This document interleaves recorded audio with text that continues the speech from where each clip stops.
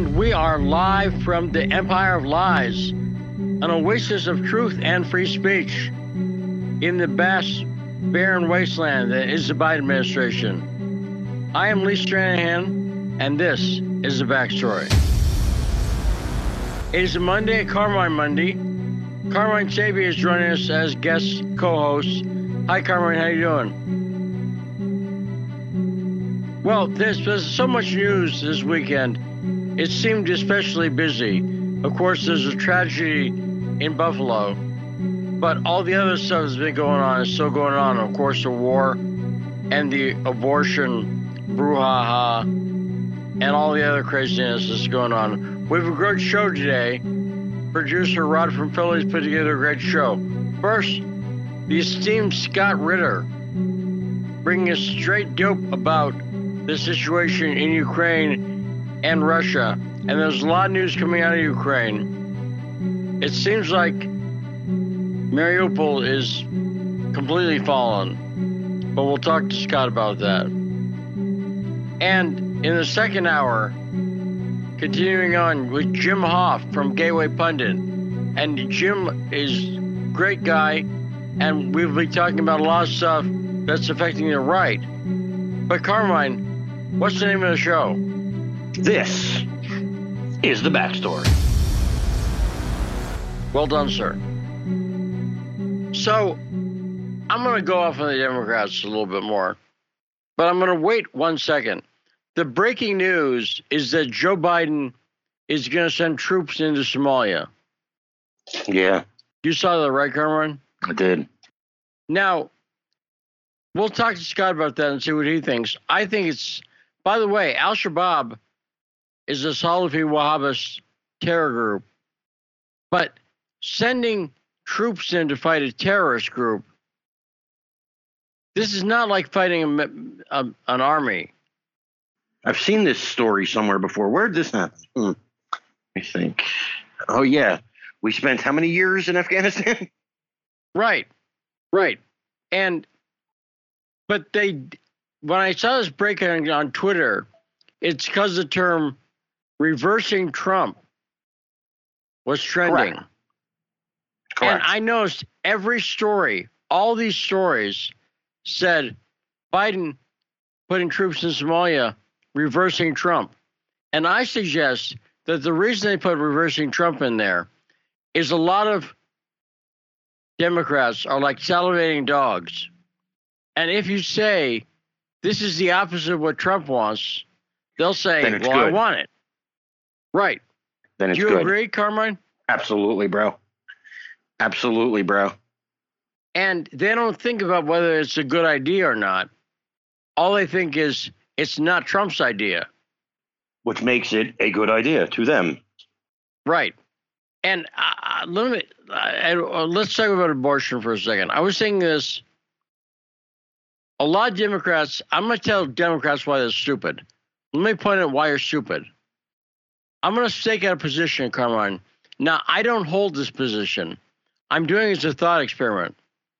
But imagine there's a Democrat who said on abortion the following: I'm a pro-choice Democrat, and I'm in favor of abortion, but obviously we don't want abortion up to the moment of conception, up to the moment of birth. We don't want third trimester abortions.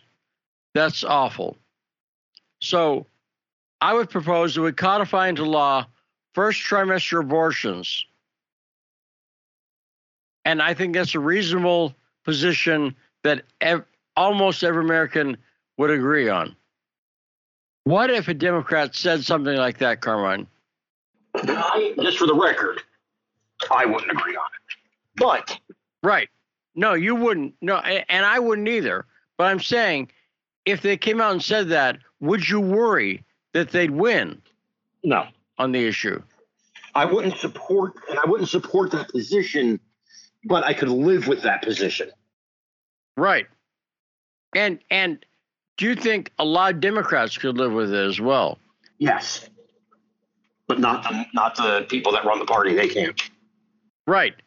Because the reason the Democrats keep screwing up on Abortion this is stuff. religion to them. They say that it's our argument is a religious argument, and they're correct. But their abortion love is like a religion to them. Yes, but you see my point. No Democrat comes out and says, I'll put it like this, and they could come out and further say, and I'm opposed to this leak. I'm opposed to protests at Supreme Court Justice's house. I, as a pro-choice Democrat, don't think that's the way to do this. The way to do it is legislatively. And that's why my proposal, which will codify first trimester abortions, if a Democrat came out and said that, they would have a lot of support. And it would be hard for Republicans to go, well, look at that maniac, right? You can't.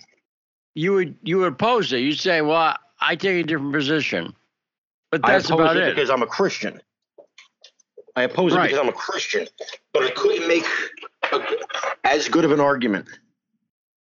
And so on every issue, and I picked abortion because it's in the news, but look at every issue. The Democrats never stake out the reasonable position. The two things that a reasonable person should agree on is that protesting Supreme Court Justice's house is a no-no because it's against federal law. But they can't go there. And anything past first trimester is going to be controversial. Necessarily. And Roe versus Wade makes it very clear it only protects first trimester, by the way. That's I didn't know that. Wade. Yeah. They discuss viability in that issue. And the only thing it's saying is a federal right is first trimester. But on any issue, name it, they cannot take the reasonable position. And they have reasonable positions they could take. And so what you get, and that what they always do is they go, well, Republicans wouldn't be reasonable. So don't do what they're doing. If your argument is Republicans take, see, it's not enough to say they support the right of gay people even to get married, even if they go beyond civil unions. A lot of people had accepted, okay, fine. But they have to go to transgender athletics and every extreme position. Well, this is what I say all the time, is that they're never satisfied. They never say, okay, well, we got that, so we're good. It's always on to the next thing. And I would say that is the progressives' fault. That is the progressives' fault. Because progressives always take the extreme part of the position. And then progressives go, well, we don't get what we want from Democrats. That's because people don't accept your dumb ideas. Progressives were the one out there saying defund the police. Defund the police is a stupid idea. It's obviously a stupid idea. Anyone with a brain in their head can figure why that's not going to work. Well, a lot of people that probably shouted for defund the police were probably really happy to see them in Buffalo. Now, say what you mean there, because I don't understand. Well, I mean, let's say there's people in Buffalo. Okay, it was a majority black town, right? Majority of people shot were black, and we know we've had black people that have called for defunding the police. Correct? I mean, white people too, but it's been a Black Lives Matter. It's been a main thing of theirs: defund the police, or rein in the police, this and that. So a lot of people that maybe supported those things were probably really happy to see the police show up on Saturday. Right. They wouldn't have wanted those police defunded. Yeah, good point. Correct. And it's a nutty idea, but that's pushed by the extreme left. It is pushed by the extreme left. The abolitionists are the left of the left. And then when they don't get their way, see, what happens is moderate Democrats are people who pay lip service to progressives, right? Moderate Democrats will say, yeah, you're right on defund the police. They don't say, no, it's a dumb idea. They say, yeah, you're right, but it's difficult to do that now. Something like that. Now, we'll talk more about, we got Jim Hoft in the second hour. We'll talk more about Buffalo, but let's hop onto some of the issue. I saw they were going after Tucker Carlson for no reason. There's no reason to go after Tucker Carlson. This is not one of those cases. This 18-year-old was a maniac, and he has a manifesto out. So we don't have to guess what his ideology is. We don't have to read it into social media. You see what I'm saying, Carmine? We know. He said it. He's a leftist. Now, I saw somebody arguing with me earlier, and they said, well, he's not an extreme leftist. He's a moderate leftist. And then I feel the need to point out he killed 10 people. He's somebody who admits to being a leftist. And he says he's a moderate leftist, but I'd say that is belied by the fact that he murdered people. Do you think anyone can claim to be a moderate who's taken a gun and shot people, Carmine? The moderate thing made me laugh. He's a moderate. That's a hell of a moderate. Right. But they don't want to admit that he's a leftist. They're not saying it. No, they won't say it anywhere. It's all Tucker Carlson's fault. Right. And the manifesto doesn't mention Tucker Carlson anywhere in it. And not even one time. And by the way, they're talking about the replacement theory. The replacement theory. They don't want you to mention that now, but guess what? The theory that Tucker Carlson's talking about is true. It's not white replacement theory. What they're doing and the Democrats are like, hey, here's a good way we can hide it now. Nobody can say it anymore. Right. Because white replacement theory is not about black people. It's not. It's right. It's not. No. What it's about is illegal immigrants. It's voter replacement. You really want to say it right? It's voter replacement theory. Yes, and voter replacement. But the voter replacement theory, they're actually both about the same issue. The worker and the voter replacement, who is being replaced? Who is the group who's most affected by that? Black people. The Democrats are replacing black voters were the base of the Democrats. And but they're being replaced. Right. And they know that there's a lot of illegal immigrants coming in from southern parts. Here's the problem they're going to have, though, okay? Here's where I think they're missing the boat, okay? And if we could come up with some kind of plan as Republicans to fix the border crisis and to not demonize illegal immigrants, but to work towards a solution, okay?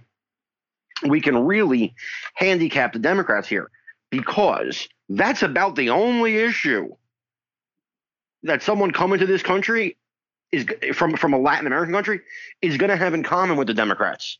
Other than that, they disagree on damn near everything. By the way, I don't know if I agree that once they get here, so you think Hispanics in largely Catholic countries are like, yes, transgender rights. Right. There's nothing about it they're in favor of. But also, they're in favor, once they get here, they don't want the border being open. And they don't want anybody coming in behind them. Right. That's very true. And I know people who were, first, second generation Mexican Americans in California when I lived there. And their parents may have come in illegally, or they may have come in legally. By the way, people who came in legally definitely don't want people who come in illegally. Correct. Because it's a lazy way. They know it also they annoys had to them. Wait. Right. But Democrats can't take a reasonable position on that. And that's because they're being driven by these extreme leftist progressives. Like my ex-girlfriend's mom, as an example, may she rest in peace, she just passed away. Great lady, but she came here legally. She despised illegal immigration. Why would she be in favor of illegal immigration? That's why I laugh when they say it's a Hispanic issue. I'm like, what Hispanic? Where? You know what I'm saying? How is this a Hispanic issue? And it's a black issue where a lot of black people, I know this, and by the way, it's not just, no skilled jobs like working in a fast food restaurant or something. In Philadelphia, I talked to a black union representative. Blacks worked very hard to get into trades in places like Philly. Okay. And do you know what kept them out of the trades? Working plumbing or electrical. Do you know what kept them out? I don't. Unions. Oh, really? Unions kept them out. And it was racist. They kept black Americans out of those unions for years. And this guy told me, he said, we fought very hard to get this position. He was with the Black Electricians Union. And then he saw all their jobs going to illegal immigrants who are not union. It seems to me one of the basic fundamental principles of union, and just in general, is that workers can be replaced easily, right? And that's what are scabs if not replacement workers? That's what scab is, right? It's exactly what they are, sure. So they understand the concept there. But this guy's, again, shooting black people makes no sense if you're talking about replacement theory as the main theory, because they're the main victims of the replacement theory. And what was he doing? Putting them out of misery? This guy was a nut, but he's a nut who stayed who he's on the side of. He's a leftist, right? Yeah. Any doubt about that, Carmine? I mean, the only doubt could be if you don't believe his words. Right. But I do. And furthermore, he acted like it. And I've been talking about Margaret Sanger a lot lately. But the Democrats, you know who the KKK, how the KKK started. They were a branch of the Democrat Party. Yes, I know. You know, yeah. Right. But do you know who doesn't know that? Is Democrats. Unfortunate. So this is, did they know that Lincoln was a Republican? I don't know. Traditionally, the Republican Party started essentially in opposition to slavery. And by the way, then people get into, well, Lincoln wasn't really anti-slavery. Well, he did a bad job of it. But also, there was clearly a white anti-slavery movement. John Brown. There was a major white abolitionist movement in this country. Oh, yeah. And very few white people owned slaves. I think it was like 1%. This is not a common thing. No, everybody acts like, because it's true, people act like every white person owned slaves, or it was rampant. It was not. It was not rampant. Right. And it was controversial. And again, it's not defending anything, but get the history right. Not you, Carmine. You're doing it right. Thank you. But you're 100% correct.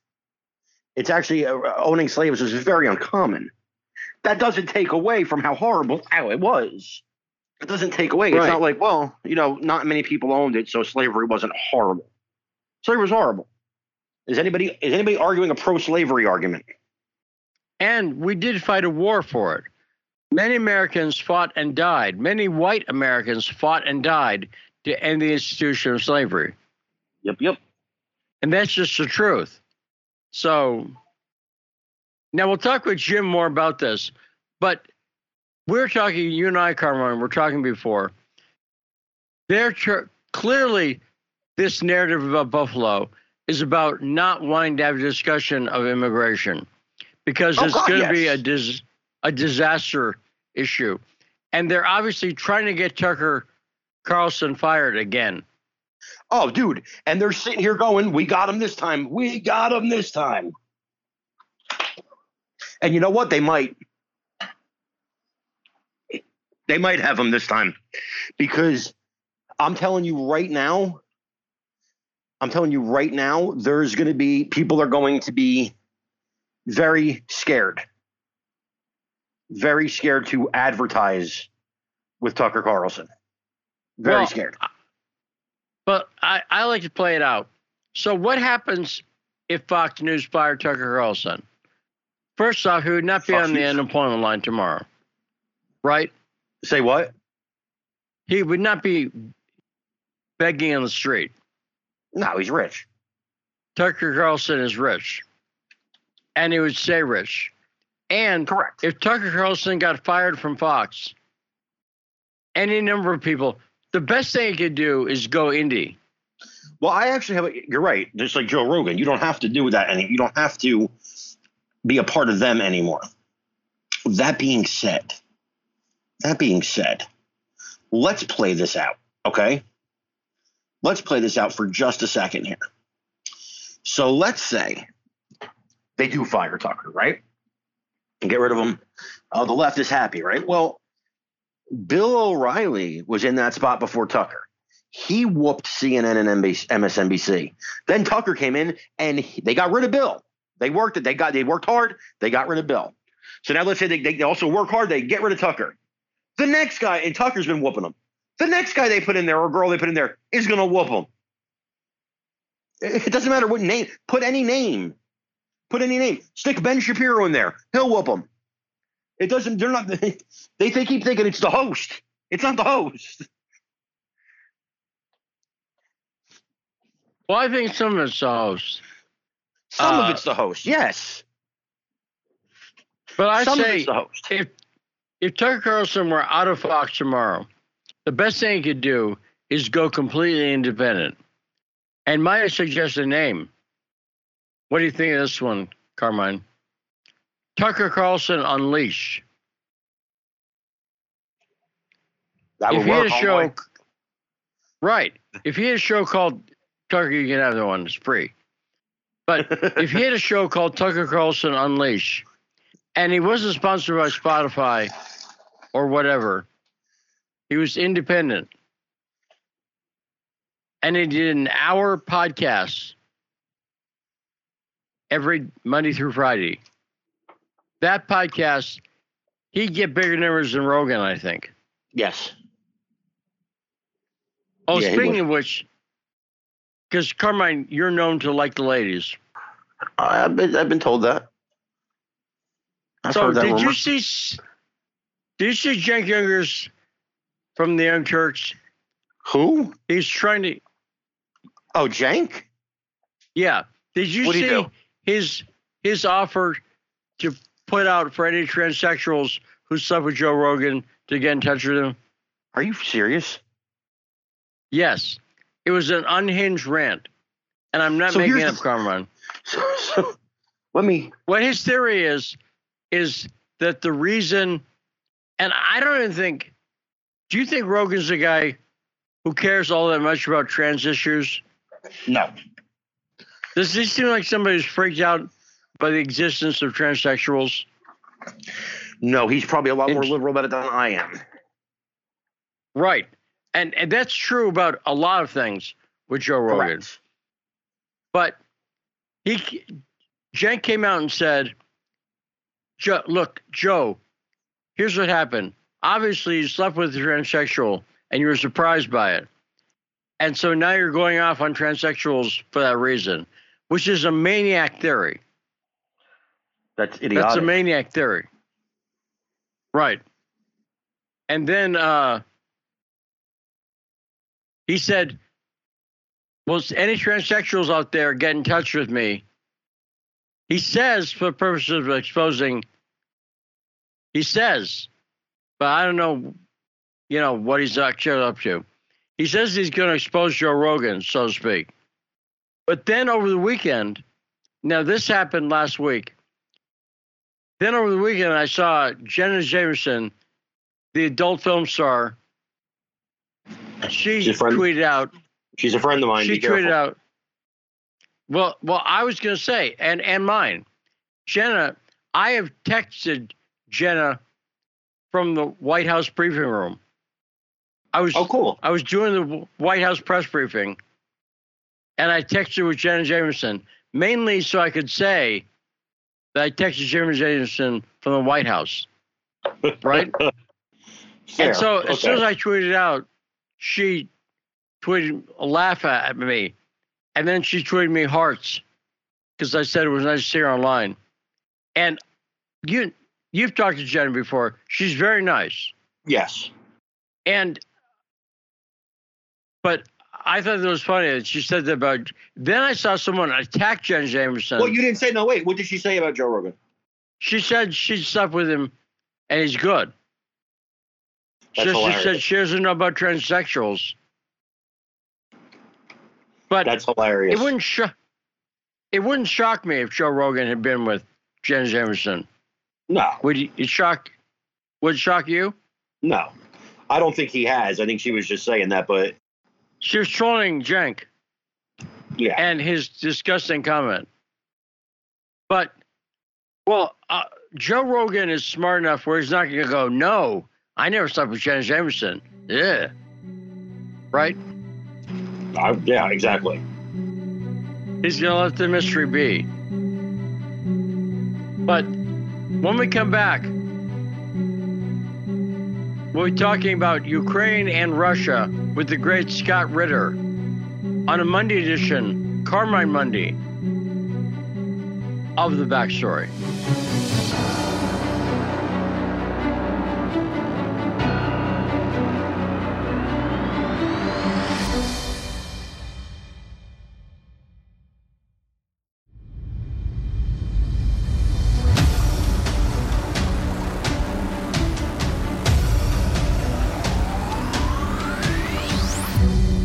We are back on The Backstory. Our guest host today, co-host, is Carmine Sabia on a Carmine Monday. And we're on 105.5 FM, AM 1390 in Washington, D.C. and the surrounding environs. Joining us now is the great Scott Ritter, former UN Weapons Inspector, former U.S. Marine, and all-around expert on things military. Hey, Scott, how you doing? I'm doing great, thanks. How are you? Welcome, Scott. I'm doing okay. So let's talk about stuff that's in the headlines.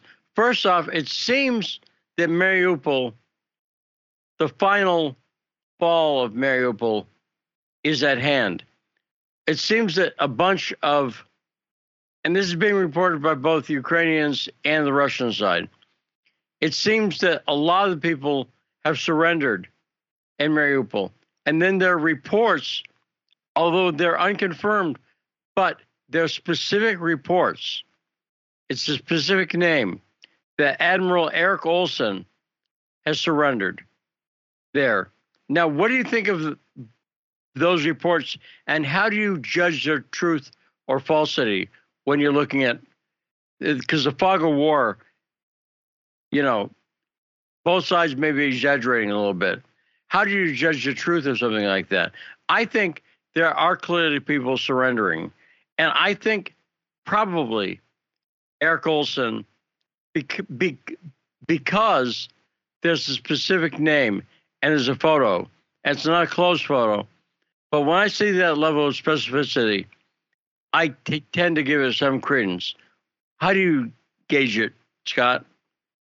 I mean, we know right now that in Mariupol, there is a ceasefire.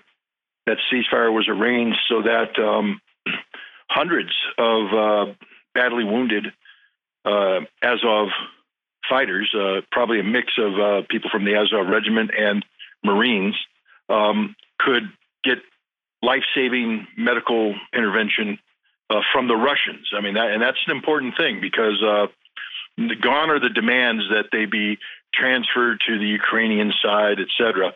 Basically, the situation is if these guys don't get medical care now, they die. Russia has agreed, and they're in the process of transferring these wounded to Russian medical facilities in Donetsk, in the Donetsk Oblast. We also have credible rumors that we seem to have lost Scott. Okay, we're going to get into touch with him again. But I think the significance that these people in Donetsk, forgive me, in Mariupol have surrendered. It's being described by the Russians as they've surrendered.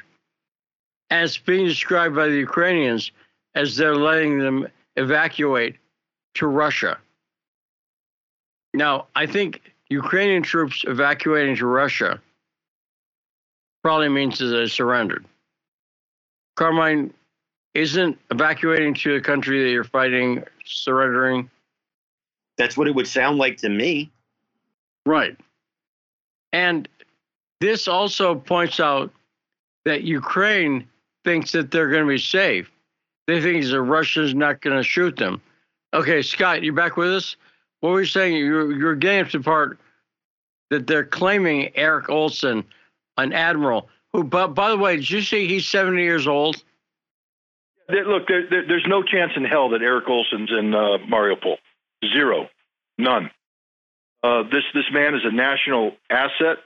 The last thing in the world he would do is prostitute himself in the cause of Ukraine by going to the den of Nazi evil, which is Mariupol, and be affiliated with these people. I have too much respect for the man, too much regard for his career, and too much. I'm too impressed with his intellect and integrity to ever believe that Admiral Eric Olson, the man who took down Osama bin Laden, is involved in Ukraine. So I give that a 0% chance. They're none. Plus, I think the press reports that do discuss this speak of an Army officer with a similar name. And again, I don't give too much credibility to this either. I have a hard time believing that anybody who was smart enough to attain flag level rank in the U.S. military could find themselves sequestered in the underground tunnels of the Azov steel plant being bombarded by Russia. You don't get to be a flag rank officer and have that kind of stupidity. So I do believe there's some NATO trainers who are contractors, not active duty, people who were there on contract who found themselves caught out by the fighting. And I believe some of them may have already died, and I believe some will be taken prisoner. But the concept that there's senior American or NATO flag rank officers in Mariupol, I just think is beyond the pale. It makes no sense. There's no reason for them to be there. And so I think that this is just pure propaganda nonsense at this point in time. Yeah, or like you say, Eric Olson's a fairly common name. And so it's possible this... Olson, yeah. Yeah, go ahead, Scott. There might be somebody named Eric Olson there, and people have heard the name and now are running off with it, saying, oh, that's the Admiral. No. If there's an Eric Olson there, I would put my paycheck for a year on the fact that he's not the Admiral. Well, I was also surprised. Eric Olson, the Admiral, is a pretty tough customer. He's a former Navy SEAL, and he's a serious. He's not a desk guy. He's a fighter. But the fact that he's 70 years old, it wouldn't make any sense to me to put a 70-year-old down in the catacombs. I mean, look, Eric Olson was a fighter. Was. Right.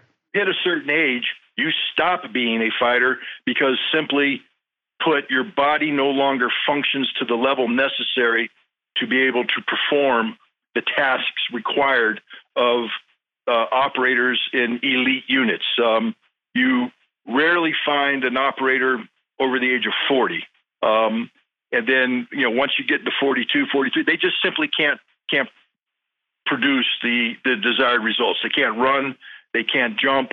They don't have the stamina. They don't have the endurance. And not just overall, they might be able to run a marathon. I'm talking about the endurance of holding your arms steady while carrying out horrific tasks and being able to put a bullet on target every time you pull the trigger. Because in those units, you miss once, you're sent back for retraining. You miss twice, you're kicked out of the unit. And this requires a level of physical fitness and mental fitness that old people like me no longer have. And I'm 10 years younger than Eric Olson. So I can guarantee you that he ain't fighting anywhere. He hasn't fought anywhere in a long time. He's been a desk-born officer, which is what you are at that age. I mean, you take your experience and you sit behind a desk and you lead. You sometimes go to the field to meet people, greet people, shake their hands, but under no circumstances are you involved in the hands-on task of waging war, nor are you involved in the hands-on task of training people to wage war.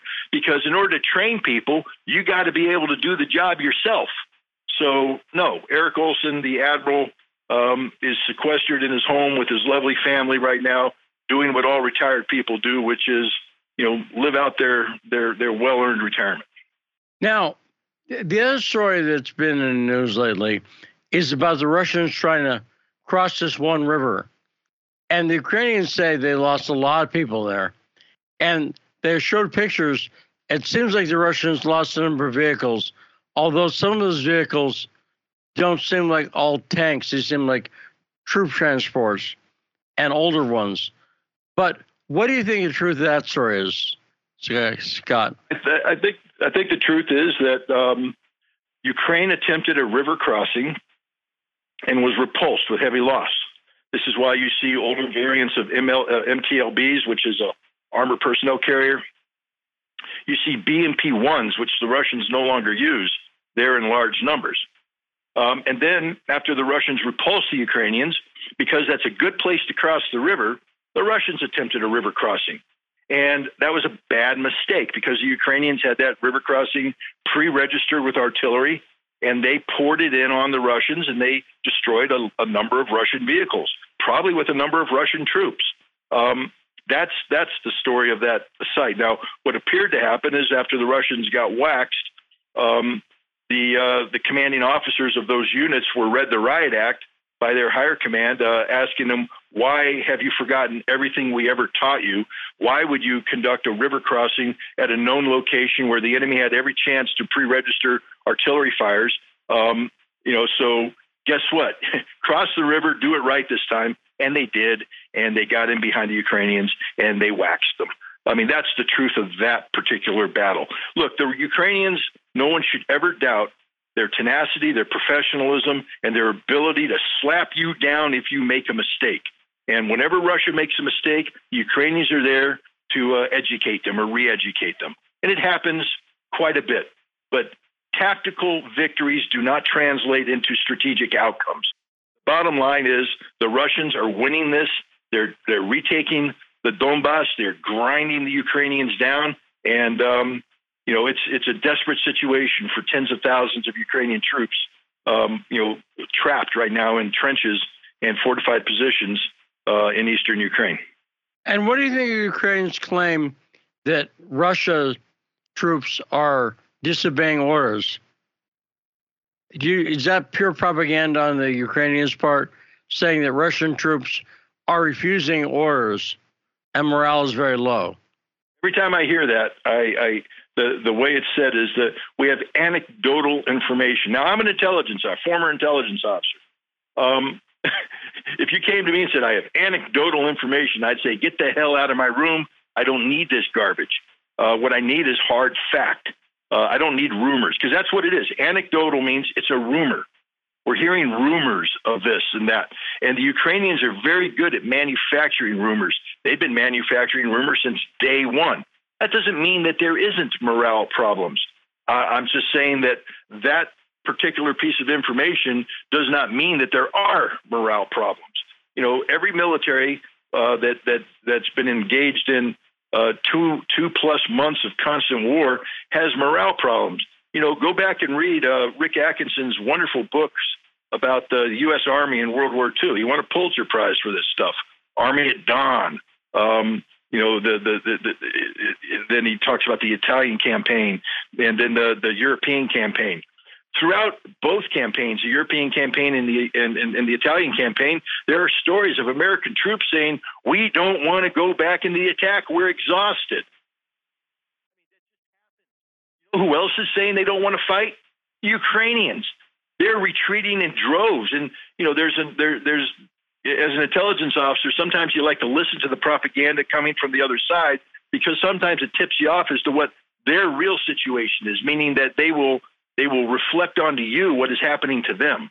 And we know for a fact that Ukrainian officers and men are refusing to fight. They're sending brigades from their territorial units into the front lines in eastern Ukraine with no equipment, no training, no preparation.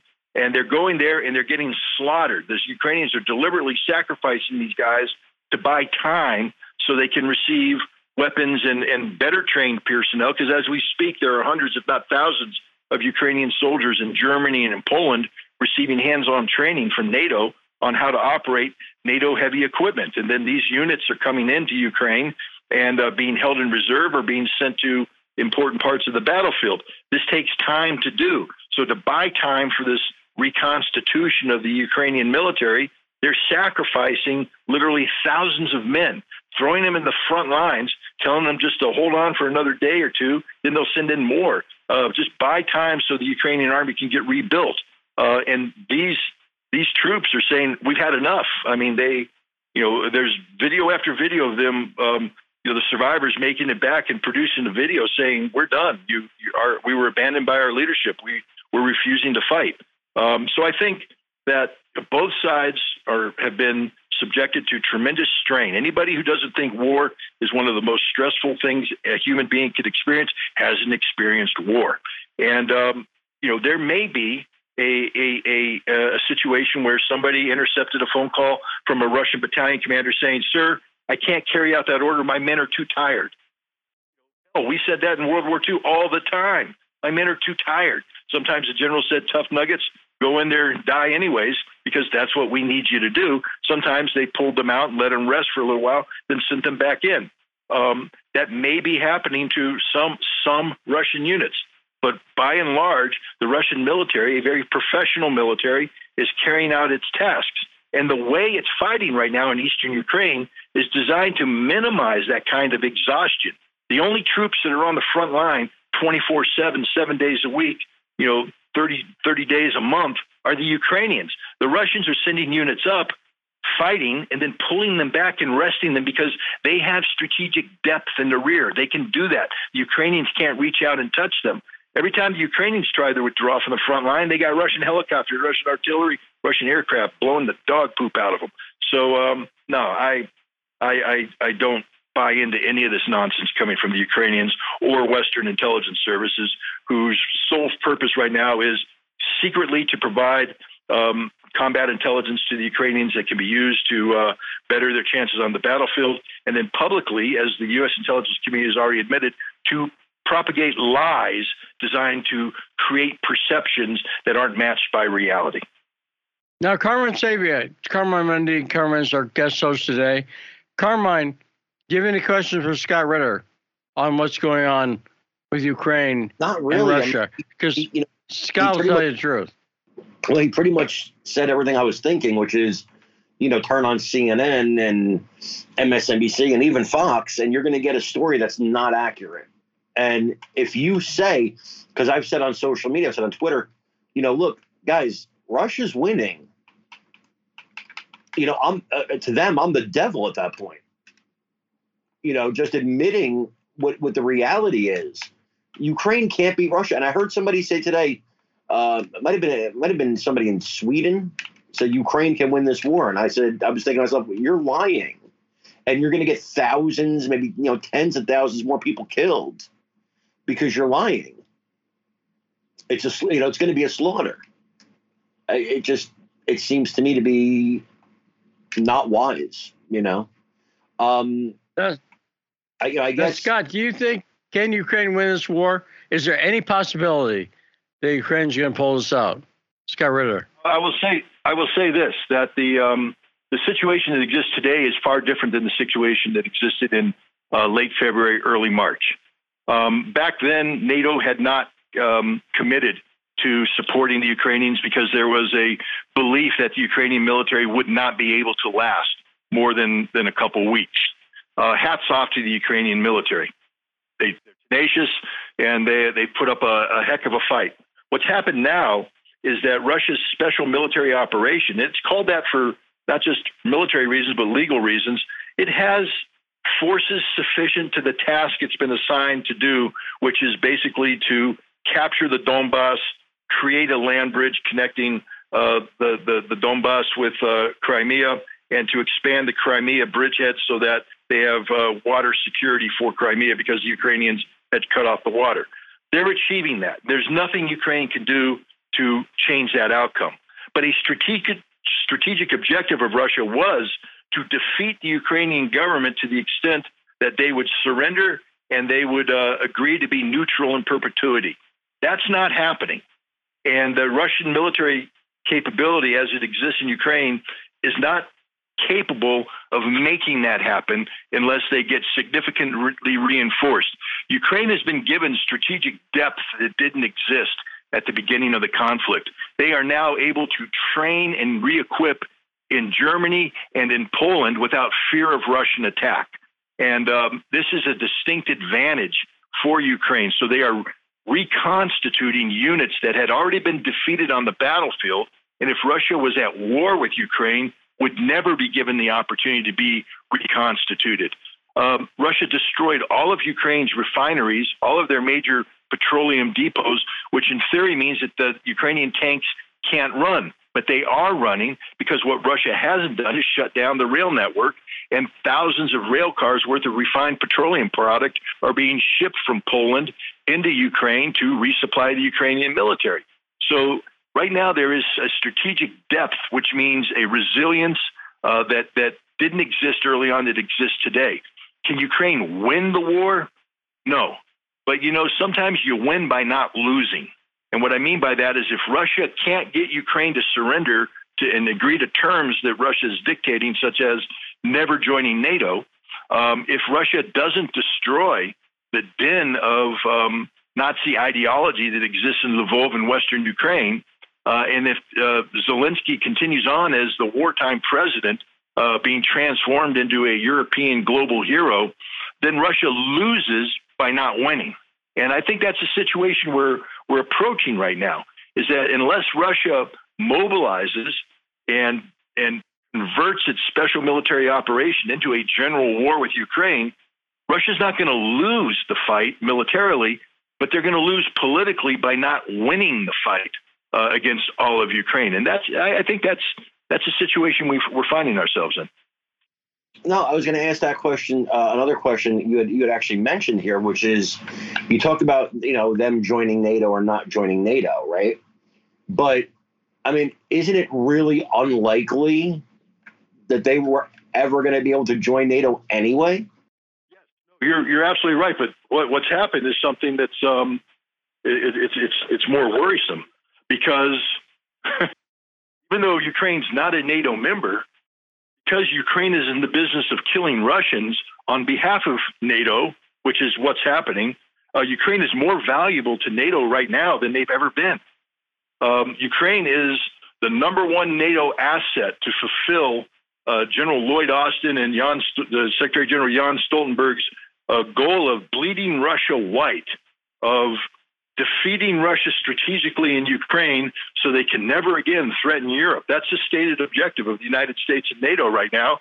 And Ukraine is the best asset NATO's ever had to accomplish that because NATO can't engage Russia. That brings on World War III. But right now, NATO has an ally in Ukraine that is in the business of killing Russians. So, this is a far more dangerous situation for Russia than if Ukraine had actually joined NATO. Once Ukraine became a member of NATO, they're trapped by Article 5, that collective defense, because if they go to war against Russia, NATO's going to war, and that means a nuclear war. So nobody's going to be able to bleed Russia dry. But right now, because they're not a NATO member and they are engaged in active combat, this is actually a plus for NATO. They're willing to fight to the last dead Ukrainian. And unfortunately, Zelensky, the president, seems willing to sacrifice tens of thousands of Ukrainians in the cause of NATO, knowing he will never be allowed to join NATO, knowing that. But do you see a possibility of Russia? I guess a way to put it would be getting more aggressive in the situation and escalating to a war. What do you see a possibility of Russia doing here, Scott? Only Ukraine. Yep. What? Well, I'm sorry, Scott. We missed that. What do you think Russia could do here? What I think what will happen is, because this is a conflict that's expanding because of perceived Russian weakness in Ukraine. Finland and Sweden are talking about joining NATO, and Russia has committed so much military power into Ukraine that in order to have an effective response to Finland and NATO, they're going to have to mobilize. Ukraine, Moldova, and Romania are threatening the Russian enclave in Transnistria. Russia doesn't have sufficient force to protect that and continue its operation. General mobilization. So that's what I see Russia doing probably after the NATO summit at the end of June.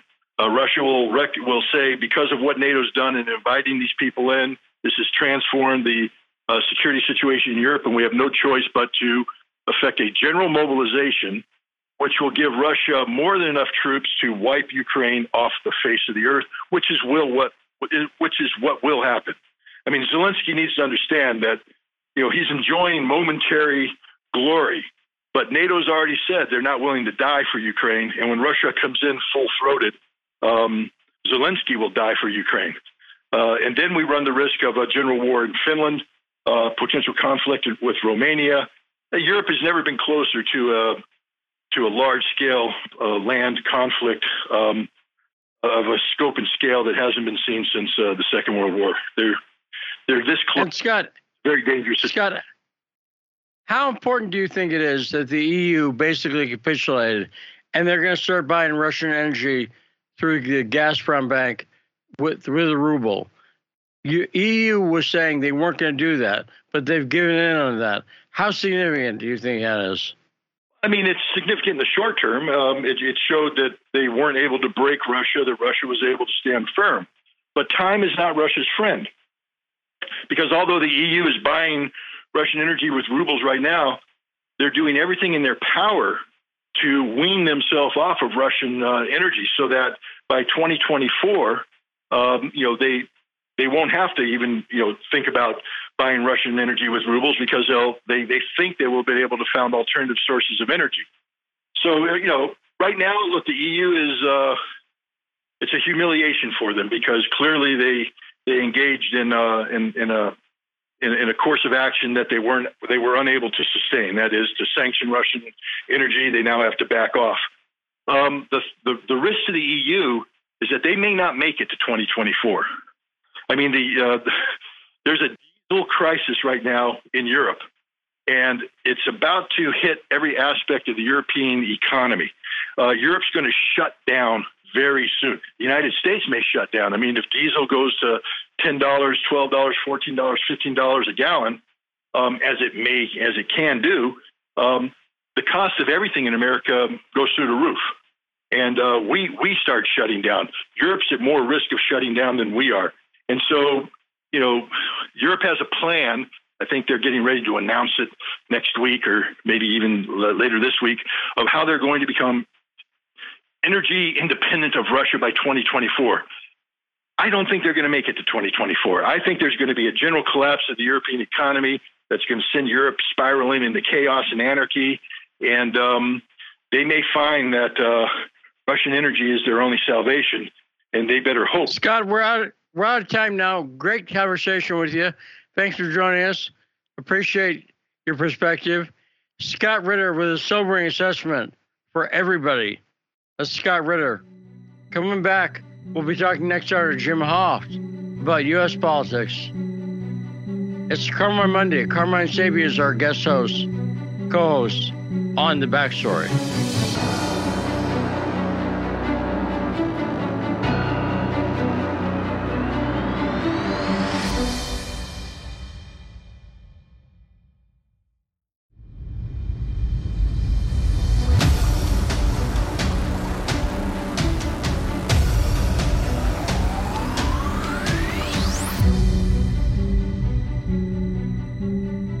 And we are live for the second hour of the show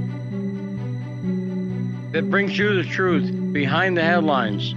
The show is coming to you live from the Empire of Lies, an oasis of truth and free speech in the vast barren wasteland that is the Biden administration. We're joined with Carmine Sabia, our guest co-host today on a Carmine Monday on The Backstory.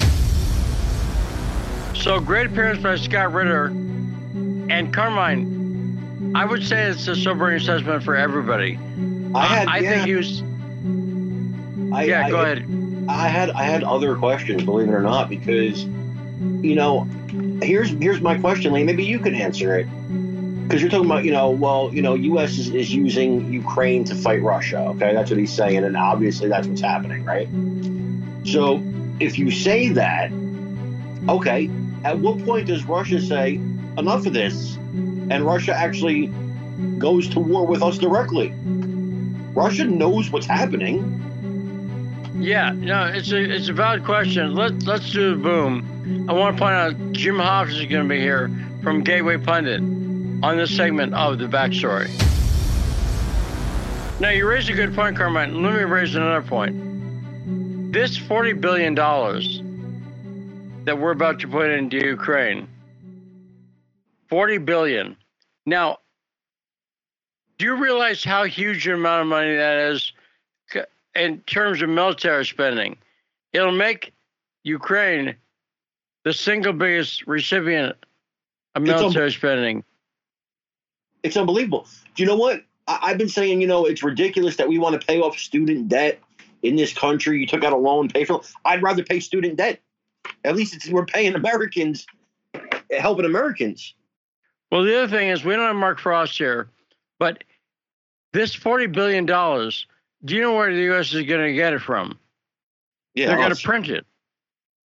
And they're going to print it. So that's going to be new money into the system. And what that means is more inflation. How much more inflation do you think we can take? I mean, Carmine, inflation is already huge. And more inflation on top of that. What are you paying for a gallon for gas? It's about $4.20 here in South Dakota. In California, no, it's $6. Well, California is always,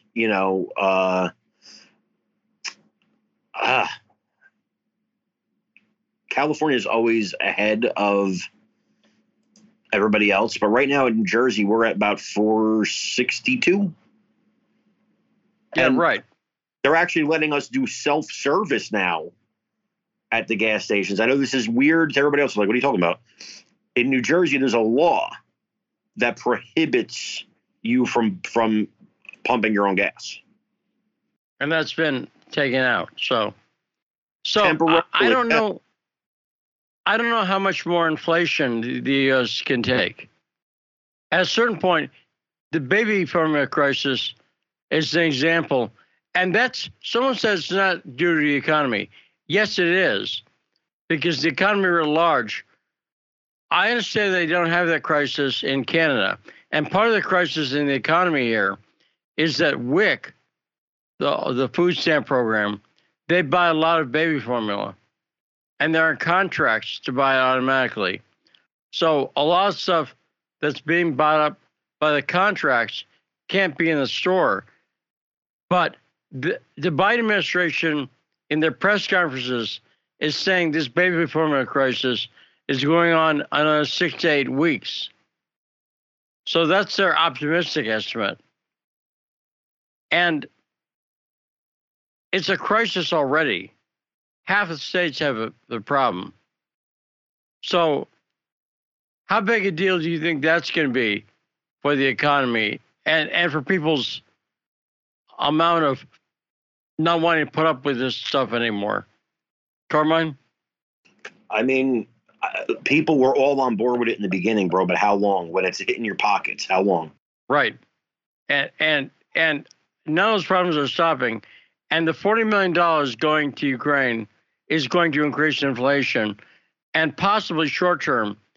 And so Scott had a point about you can sometimes win the battle but lose the war. And could the Biden administration be doing that? We'll find out. Let's go 202-521-1320. Tarif, you're on the air. I have two comments. I was reading these tweets, different comments. They say Russia have no problem with Finland and Sweden. Their ascension to NATO has not posed a direct threat to them. But then they go on to say, because if they join NATO, I mean, NATO will start putting heavy equipment into Sweden and Finland.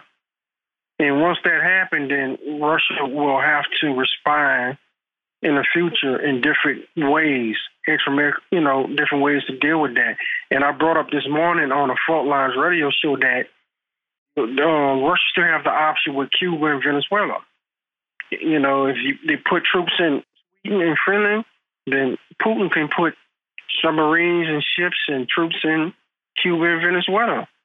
And yes, that's a red line for the U.S., but guess what? Sweden and Finland is a red line for Russia, too. So, I mean, we'll see what that happens with that.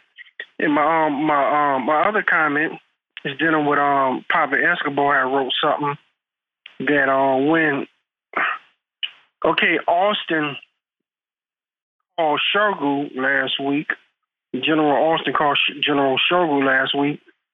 It was about two things, about the pending doom of the Donbass region, that the troops is going to be sacrificed, is going to be surrounded by the Russian forces and basically cut in half, destroyed, and also about the Russians came up with more evidence dealing with the biolabs in Ukraine. And some behind the deals that Austin was trying to do, all this is just speculation. But they was trying to say Austin was trying to work something out with Shogu, but Shogu wasn't listening.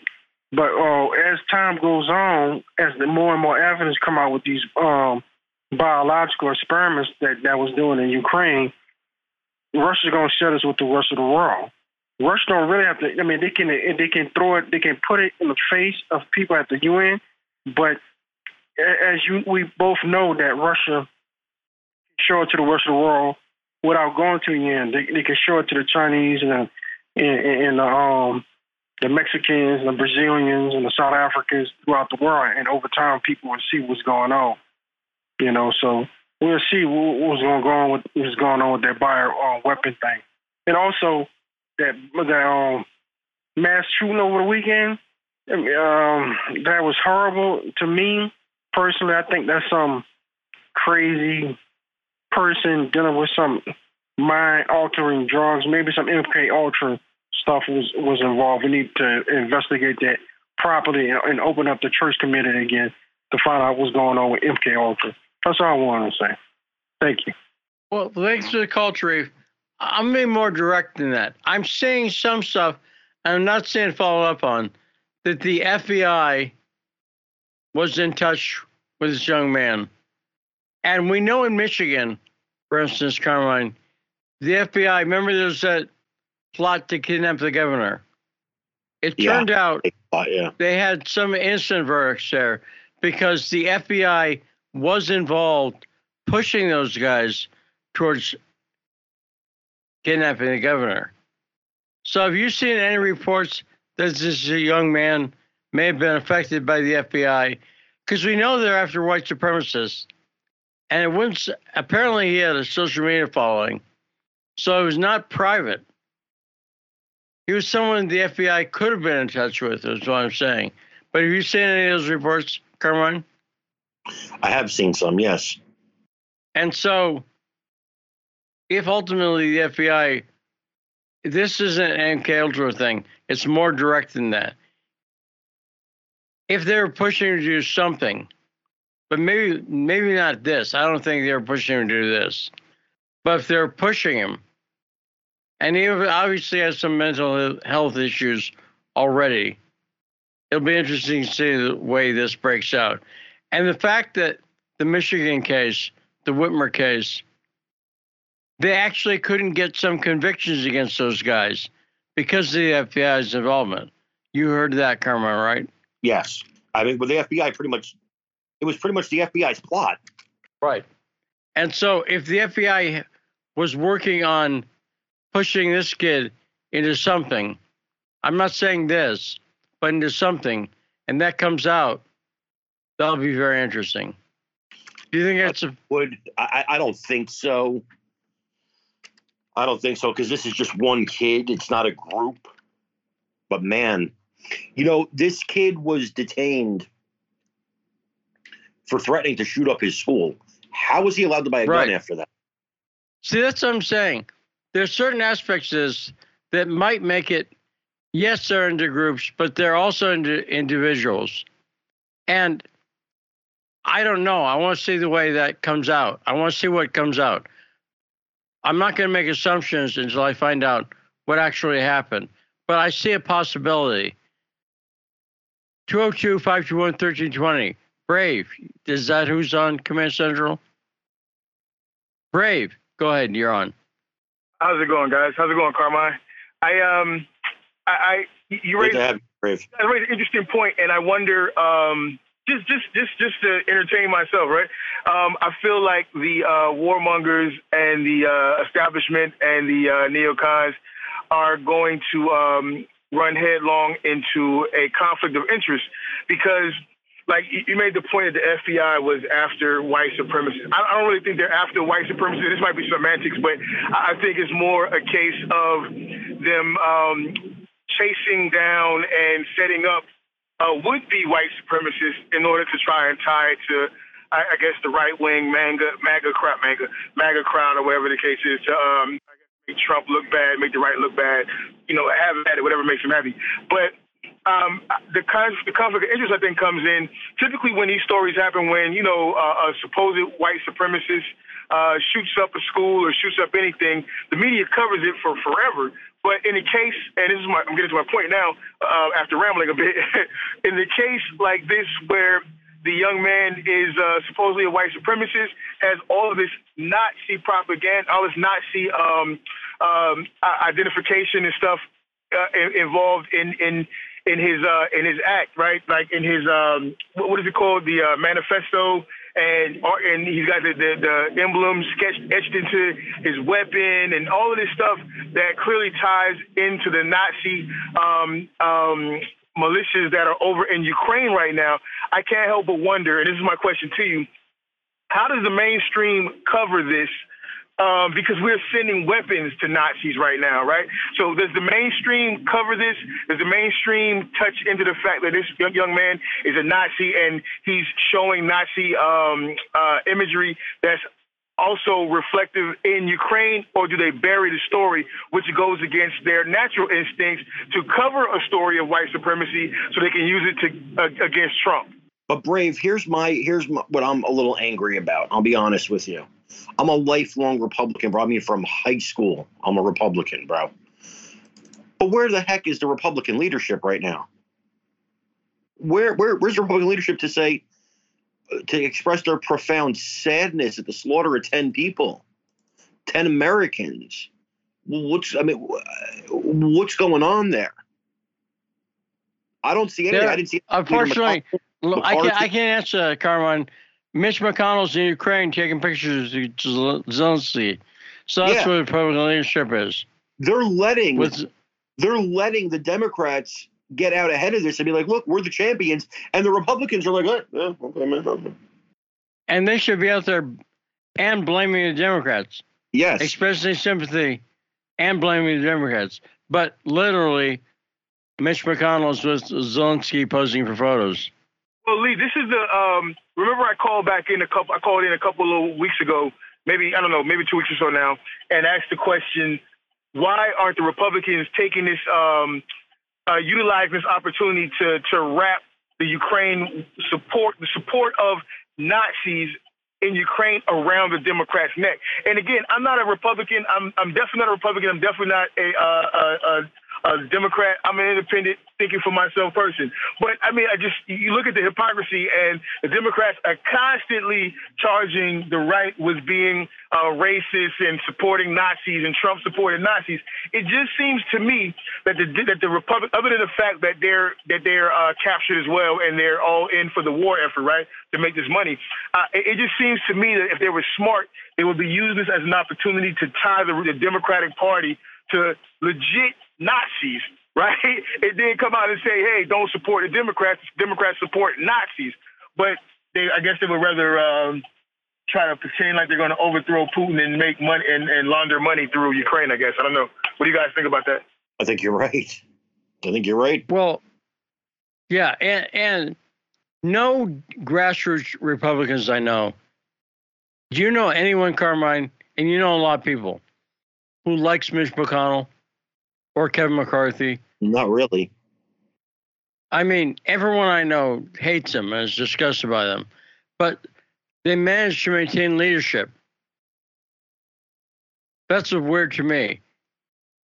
They don't have the support of the grassroots, but they managed to maintain leadership.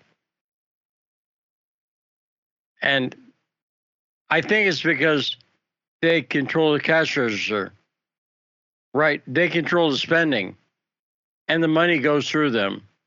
And that's the only way I think they keep control. Well, what did I say the other day? I don't know if you caught it. But I had mentioned the other day, I said, it's a situation where we're given $70 billion. That's the total so far. 70% or 72 billion, something like that, but over $70 billion to Ukraine, a nation which is pretty much the epicenter of kickbacks to American politicians. Okay. And an epicenter of corruption in Europe. And we're giving them over $70 billion with no restrictions, no oversight as to how it's spent. This is what Rand Paul's saying. Rand Paul is a communist. He's not a patriot. No, Rand Paul's right. He's giving all this money, and we don't know where it's going, how it's being spent. Come on. Right. And again, the base, the grassroots, all agree on that point, but none of the leadership agree. And that's the big... I don't know, aside from controlling the purse strings, what's keeping Mitch McConnell in power. There needs to be some kind of revolt in the Republican Party for leadership. And I don't know where that would come from. Maybe Rand Paul. No, they'll keep Rand Paul out. But I also think that and we can talk to Jim Hoft about this when we have on for Gateway Pundit, if the media sites start pushing to replace McConnell and McCarthy, they wouldn't last too long. I don't think. If the Caller and Breitbart and Daily Wire, if everybody all went in, and the people want it, do you have any doubt that people want it, Carmine? No. But there's no groundswell of support, is there? No, not really. And I know what they're waiting for, because the other thing I've talked about a little on the show, but the Biden administration isn't even trying. They're not even pushing lies that may fool some people. They know no one's being fooled, don't they? It doesn't seem to me like the Biden administration is even trying. They're not trying to put on an argument that some people will go, well, that's reasonable. No. They're just lying blatantly. Correct. And there's no brakes on them. Yeah. This is not new, though. But I'd say the level of lying, I'll put it like this. On the issue of the Biden laptop, for instance, enough stuff is out about that where clearly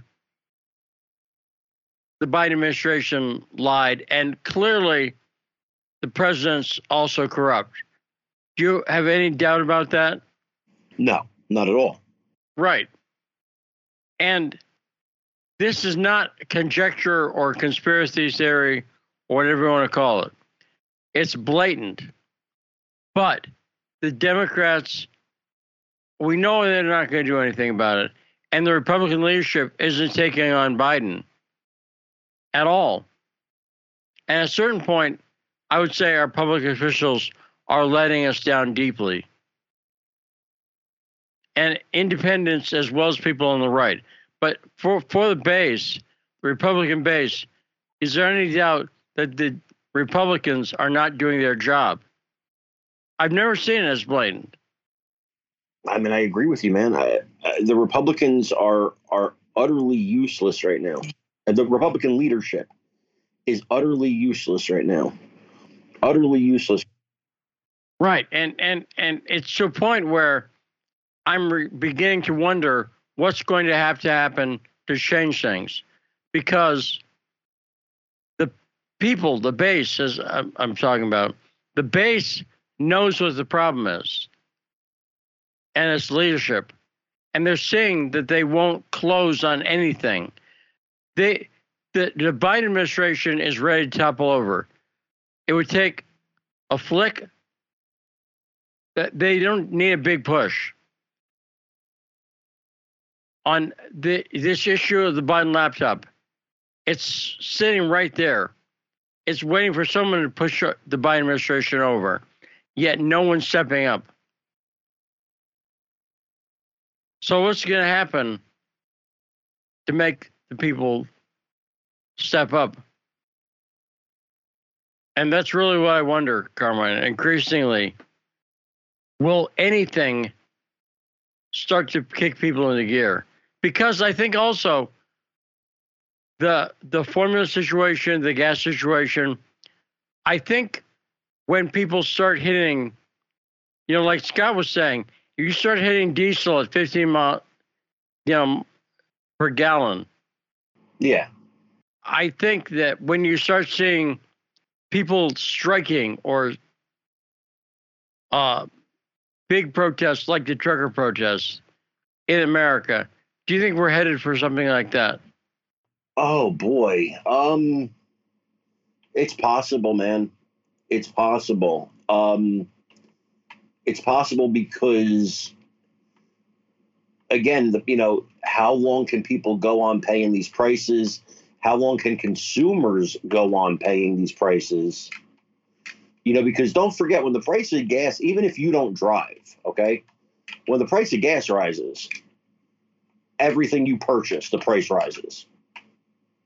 So, when you're talking about the inflation, I'm so tired of hearing it called the Putin price hike, because the prices were going up way before this war. Okay. Also, let me ask you a question, Lee, and I thought about this the other day. People are getting killed in Yemen too. We didn't do anything, but apparently in Ukraine, we are solely responsible here for having to do this. Well, Carmine, Jim Hoft is on the line. So let's take a short break. Let's take a 2-minute break. And then when we come back, we'll be joined by Jim Hoft from Gateway Pundit on The Backstory.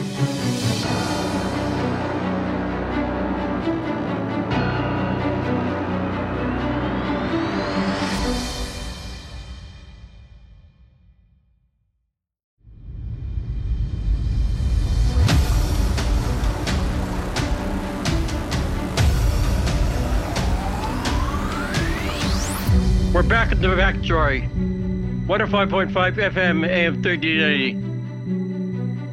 We're joined now by the great Jim Hoft from Gateway Pundit, one of the most read sites on the right.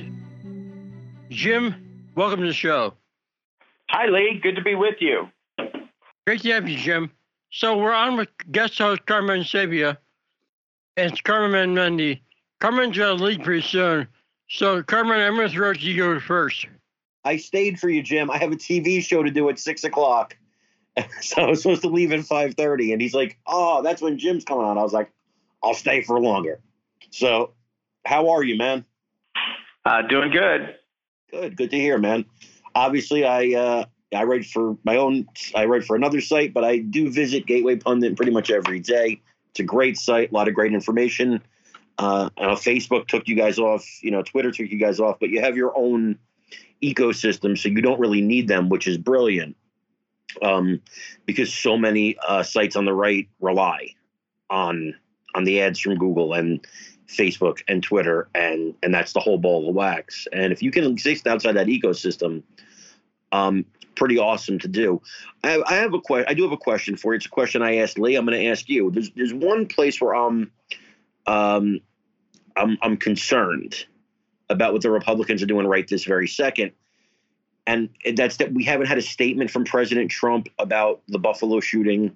We haven't had any of the Republican leadership really talk about it. And in doing that, we're allowing the Democrats to basically at this point say whatever they want. And they're burying Fox News. They're burying Tucker Carlson. They're burying Trump. And when there's no words coming back from the right, everything they're saying starts to look true to people, even if it's false. Why do you think there's stone cold silence right now? Well, I haven't followed which Republican leaders have said something, so I'm not familiar with who's put out a statement and who has not. But I think you're right. They obviously should be saying something. I think that would be the right thing to do. At least condolences to the people and the families who were injured or killed in this horrific event that was on Saturday. Thank you. That's what I'm saying, man. I agree. Well, and let me point out that I said this before, but this is not one of those cases where we don't know. A lot of times when these mass shootings happen, we don't know the person's motivation, or we can maybe guess it from looking at their social media. But it's not a direct statement. In this case, we have a direct statement. This person said they're on the left, right? The shooter said he's a leftist. He described himself as an authoritarian leftist. Correct. So we know that for sure. So the Republicans they have the wide open opportunity to point the blame where it belongs, at the left. But they're not doing it. And Jim, we're talking about the general topic of weakness on the Republican side. You read a lot. You get a lot of comments on Gateway Pundit. Do you find, what percentage of your reader base do you think likes Mitch McConnell or Kevin McCarthy? Likes maybe 2%. Yeah. Yeah, it's right. It's completely, Lee. Yeah, it's very unpopular. The party, the leadership, completely out of touch with the voting base of the party. And with the existential problems people are having, high gas prices, outrageously high gas prices, over $6 a gallon in California, we're told, and $4, $4.20 or so here in Sioux Falls, South Dakota, and the baby formula crisis. With the problems people are having, do you think something's going to give, and we're going to start seeing massive worker, like the truck protests in Canada? That was workers, people who work, blue-collar workers, couldn't take it anymore. Do you think we're headed for something like that, Jim Hoft? Well, it looks like things are going to continue to get worse. I'm just opening now the AAA gas prices, and once again, we have a new all-time record today. This is the difference between a Republican and a Democrat being in office.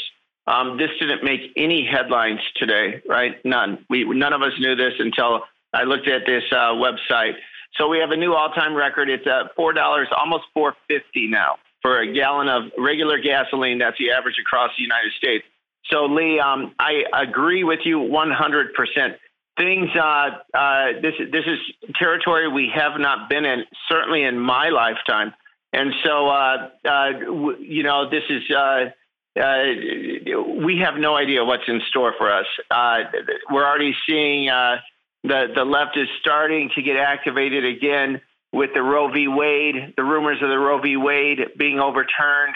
And now with these gas prices, with the inflation up at 40-year highs, it's going to be hard for the Democrats to keep their activists in the stable when so much chaos are going on in people's lives.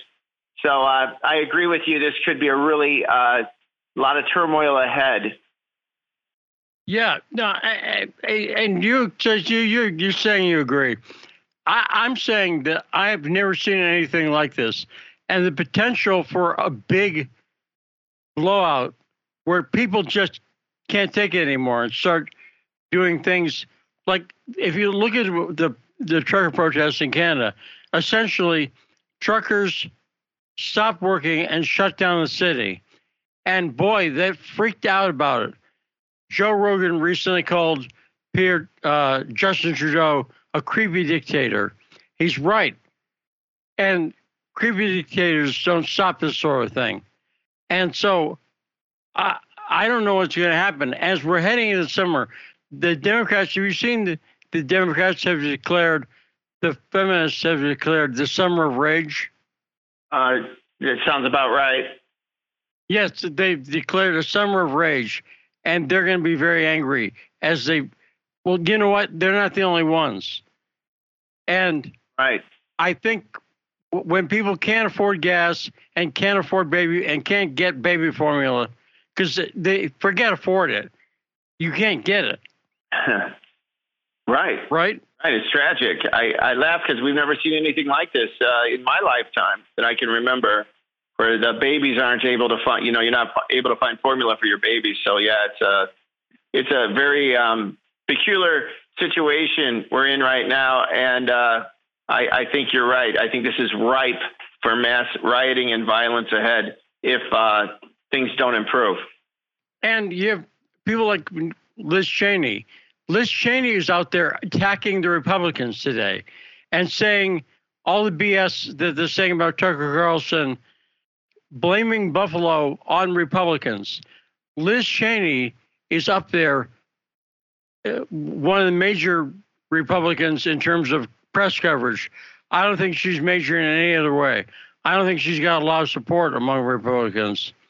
But still, she's getting the news coverage. She immediately attacks our side. What is going on with that's what makes the news. And I don't see any Democrats pointing out that nobody tried to stop the war funding. No one did what Rand Paul did. Not one single Democrat said, hey, we need some accountability for this money, or maybe we need to not do it. But the Democrats have completely given up their responsibility.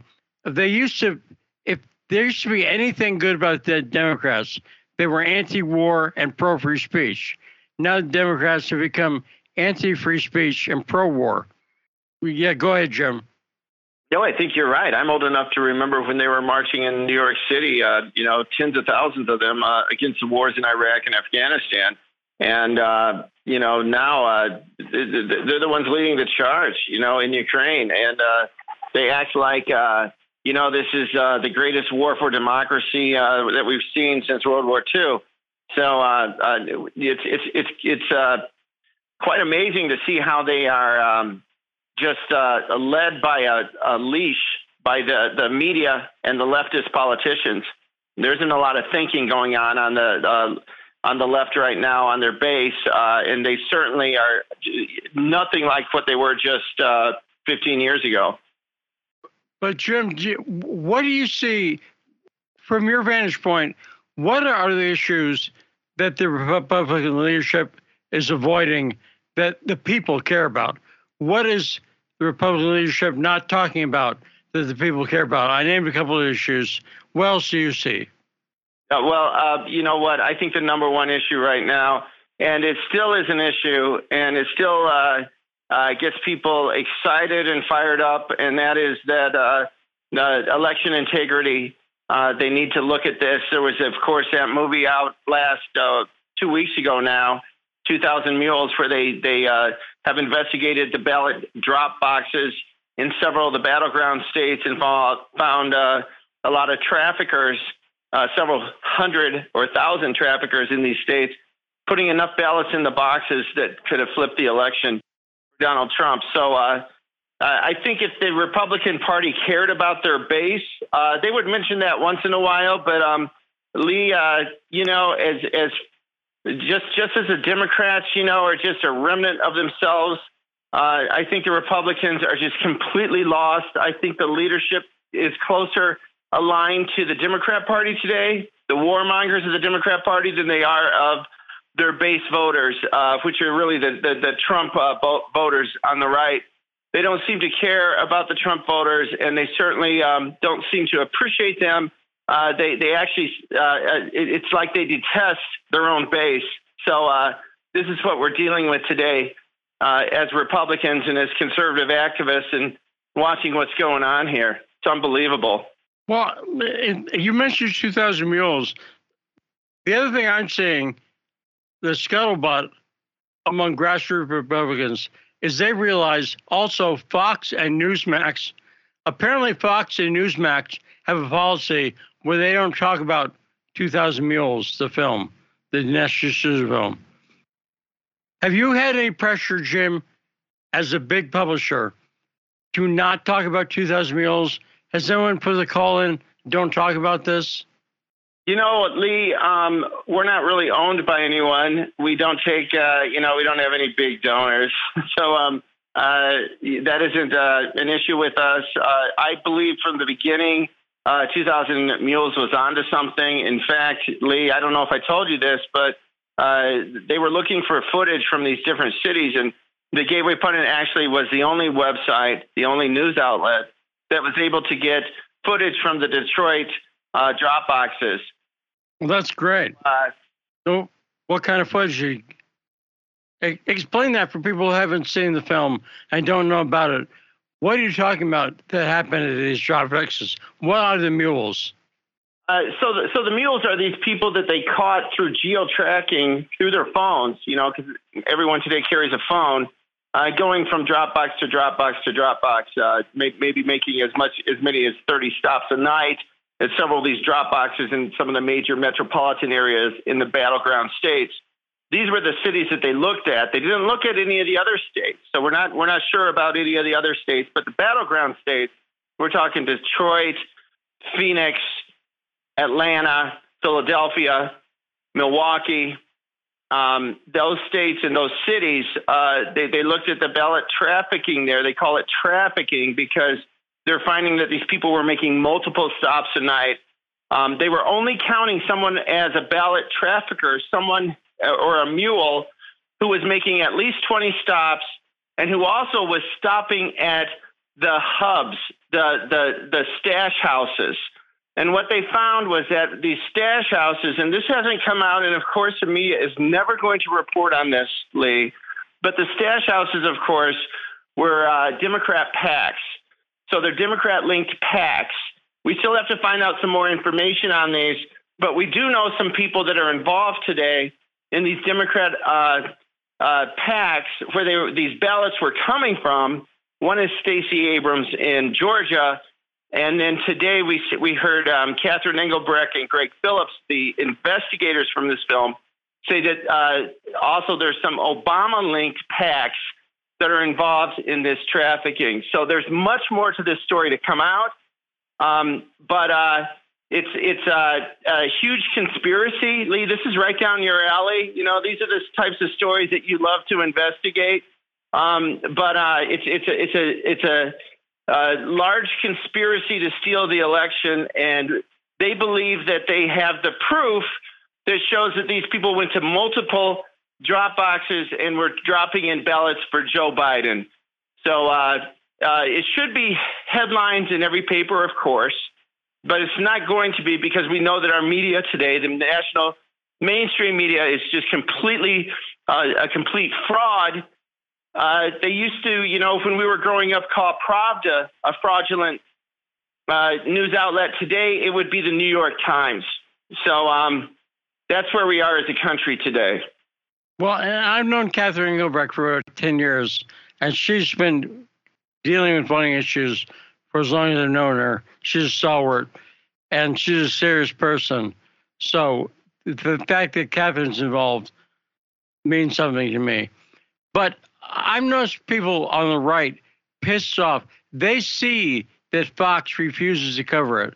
They see that Newsmax refuses to cover it. So you're talking about the media not covering it. Are you seeing that sort of resentment and anger towards Fox and Newsmax, the two big TV outlets, in not covering us?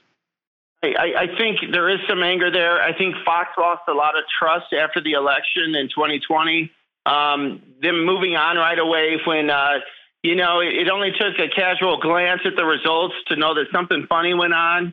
When one candidate wins all the bellwether counties except one, when one candidate wins all the battleground races in the country, when one candidate picks up 12 million votes, right, from his previous election, and he picks up state houses and senates and grows his base and then loses the election, it just doesn't make sense to a candidate who didn't even go out and campaign. So, and that's what I would say about Joe Biden. He did hide. He didn't do much, and when he did go out to campaign, there'd be about 8 people there. So, I think a lot of people had suspicions, and I think they were very upset with Fox News and Newsmax. And they're trying to play it safe, and that's unfortunate because there's a lot of truth out there that needs to be revealed. And so we'll keep covering it. But the mainstream media is just, an embarrassment at this point. I don't know if they can, there's nothing coming out of the mainstream that's even halfway honest at this point. It's really disgusting. Americans are fed up. Certainly conservative voters are. And yes, they are disgusted with Fox News and Newsmax. So Carmen Sabia, any questions for Jim Hoft? Any comments on 2,000 meals? Oh, I'm sorry. I'm on mute. I'm totally sorry about that. Okay. Did Fox or Newsmax do it to you, Carmine? Did they mute your phone? No, Okay. but I did get a copy of 2,000 Mules from Dinesh, and yeah, no, I mean it's thought provoking. I think the reason Fox and them are not covering it is fear of lawsuits at this point. If you look at what happened to Mike Lindell and Newsmax and OAN and over the Dominion stuff, I think they're afraid. You're right, Carmen, and that's exactly what the left was hoping would happen. Correct. People would be just afraid of the lawfare suits, and so the left wins again by silencing the two biggest channels and outlets on the right. So it's unfortunate. It makes it much harder for the rest of us who are looking for the truth, and it's giving in to these really a Marxist movement in the country that's just destroying the country. We see it with the results we have with the inflation and gas prices, everything else. So, it's tragic that we don't have a stronger leaders on the right. It is unfortunate. And, everybody's afraid to say what they have seen and what they know. Look, you said it, Jim. Guy gets, a half a dozen people to a rally and gets the most votes, even more votes than Obama. He was more popular than Obama. Even with the Democrats, he was more popular. Joe Biden, this senile old man, was more popular. Kamala Harris isn't even liked by African Americans, and they got the most votes of anyone in history. And then immediately the left and the media come out with how many times, Jim, and I'm sure you watch the same networks I watch because we have to watch other networks, CNN, all of them to get the news, right? And the big lie, the big lie, the big lie, the big lie, the big lie, the big lie, the big lie. I think they're getting $100 every time they say it. And it's so stupid. And they sound stupid saying it. And I keep saying, well, what happened to the big lie of Trump-Russia collusion? How come nobody's calling that the big lie? That was a huge lie. And nobody's accounts got taken down. No stories on that got suppressed. Nobody got suspended. Nobody's even had to apologize for perpetrating this lie. And yet with this, we can't even have a question. What is happening in America where you can't even have a question? I'm not saying that the election was stolen. I'm not saying that. I'm saying, hey, look, it seems like it's worth an investigation. Why can't we even investigate it? Why is it verboten to investigate this? It doesn't make any sense. So with that said, Jim, I do have to go do a TV spot now. But, man, always love talking to you, Jim. I'm a big fan, and just keep doing the good work you're doing, man. All right. Thanks, Carmen. Take care, brother. Carmen Sabia, Thanks for your guest hosting. Great job. And we'll talk to you next week, brother. Take care. Take care. God bless. Now, Jim, another story, and you were good enough to post this last week. The thing I had found with the video footage of Joe Biden, that you had a great headline on it. You said, there's proof. And showing Joe Biden at the location where Tony Bobulinski said there was a meeting within 24 hours of the meeting. Why is just bluntly, Jim, do you have any doubt that there's something to the Tony Bobulinski accusations? Do you have any doubt that Joe Biden was at a meeting with his son and the Chinese energy officials? Is that pretty clear to you? It looks like, Lee, that was an excellent article, and that you gave us, of course, all the information for that, and all, accolades to you. But that's definitive proof. I mean, he's there. He's in the hotel. He's speaking the next day at the Milken Institute. He's allegedly met with Hunter and this Tony Bobulinski.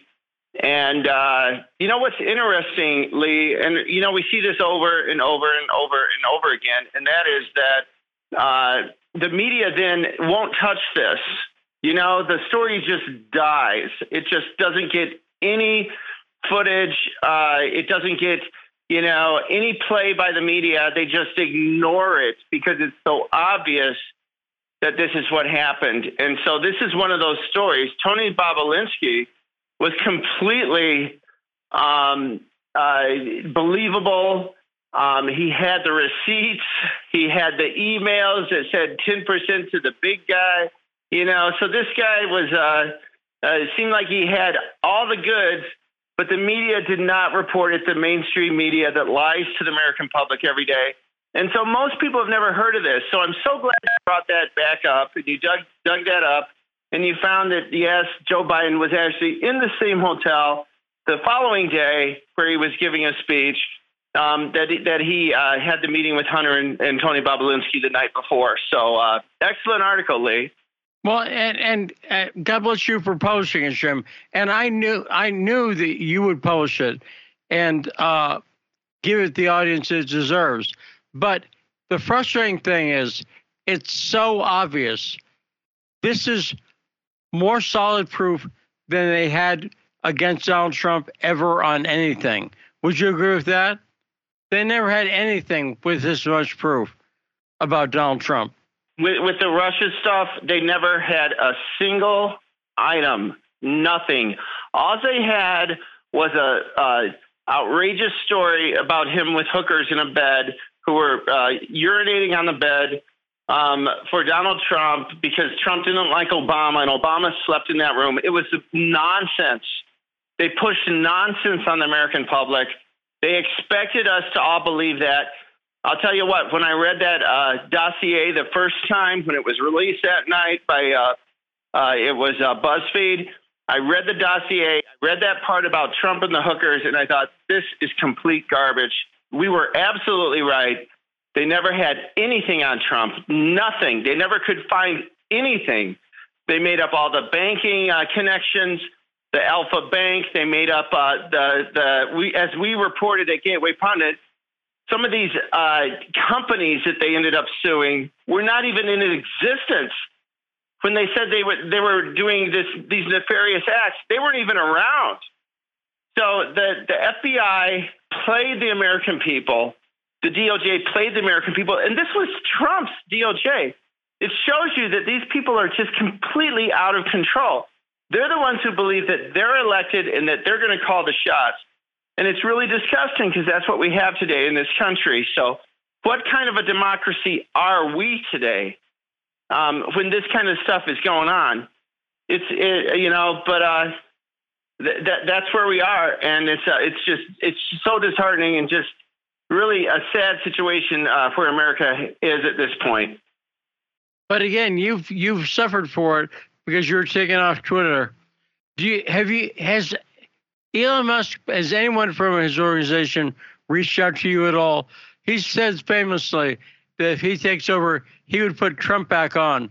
And I think that's good. but I'd rather see Gateway Pundit back on Twitter.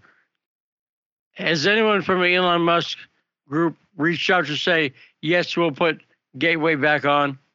You know, I haven't heard from Elon Musk. It would be great. You know, it really is it's a brilliant tactic from the left, Lee, as you know, because they not only did they kick us off, but then what they did was anybody who would put a link up to our website on Twitter would get, you know, suspended, would get a timeout. And so then, of course, people don't put our links up, you know. So it's they don't want any opinions that are not you know, approved by the regime. And that's exactly what this is. They're not smart people. They're not honest people. They're not good people, but they are power hungry. And they've been able to take control of the speech in America today, something we never thought we would see happen, but that's where we are today. So, yes, I would like to get back on Twitter. Certainly isn't fair, but I understand they fear us because we broke a lot of stories. If you look at a lot of the major stories that go viral, they go back directly to the Gateway Pundit.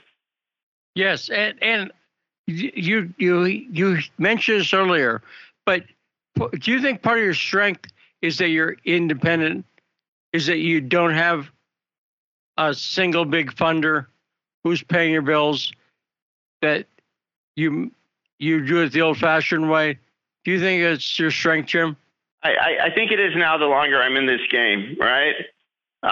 It would be nice to have those big funders so we could have special projects and we could do different things. And but we we do it the old-fashioned way. And thank God our traffic continues to grow year after year, Lee, which has been very helpful for us. So we hope that continues so that that way they can't stop us as long as our audience continues to grow. No, that's right. And I think you would be restored on Twitter when Musk takes over. I do suspect that. But you are really one of the big sites. And the reason it's outrageous is you're a news site. You publish stories. You publish a variety of stories. You're not just a person with an opinion. And a lot of these people who've been banned are just one person with their opinion. But you're a publisher. And that's why I think it's outrageous that you were banned from Twitter. And was that ever explained to you why you were banned from Twitter, Jim? No. I know that the day that we were banned, we had put up an exclusive video from inside the TCF Center where a van actually drove in at 3:30 in the morning, full of 61 boxes of ballots, dropped them off on election night after Trump was ahead, of course, by 300,000 votes. And by the next morning, Trump is all of a sudden behind. So we put out the footage of that. The local media said, oh, no, this never happened. Well, we asked for the footage. It took us several months. It cost us a lot of money. But we did get the footage. We did prove that this did happen, just as these witnesses said. And so we put up that video, and we said we have more video to come. And that morning, we were removed from Twitter. And, Jim, tell people where they can find the site again, because we're almost out of time. Thanks, Lee. It's thegatewaypundit.com. And you can find us on Telegram and Getter and the limited audience on Facebook. We are on Instagram and several of the other social media sites. Yes. And your readership is growing, you find? We've grown year over year, Lee. So that's been a real blessing. Yep. We had 900 million page views last year. So we continue to grow despite everything they throw at us. Well, congratulations on your success, Jim, and great appearance. Jim Hoff from The Gateway Pundit, thegatewaypundit.com. Check out his site. It's one of the major sites to bring you independent news with a right-leaning perspective, just so he's up front. And he's not ashamed of it. Also, Carmine Sabia, thanks for guest hosting. Carmine Sabia on Carmine Monday, and Scott Ritter bringing us Straight Skinny on Russia and Ukraine. We'll be back with the backstory tomorrow.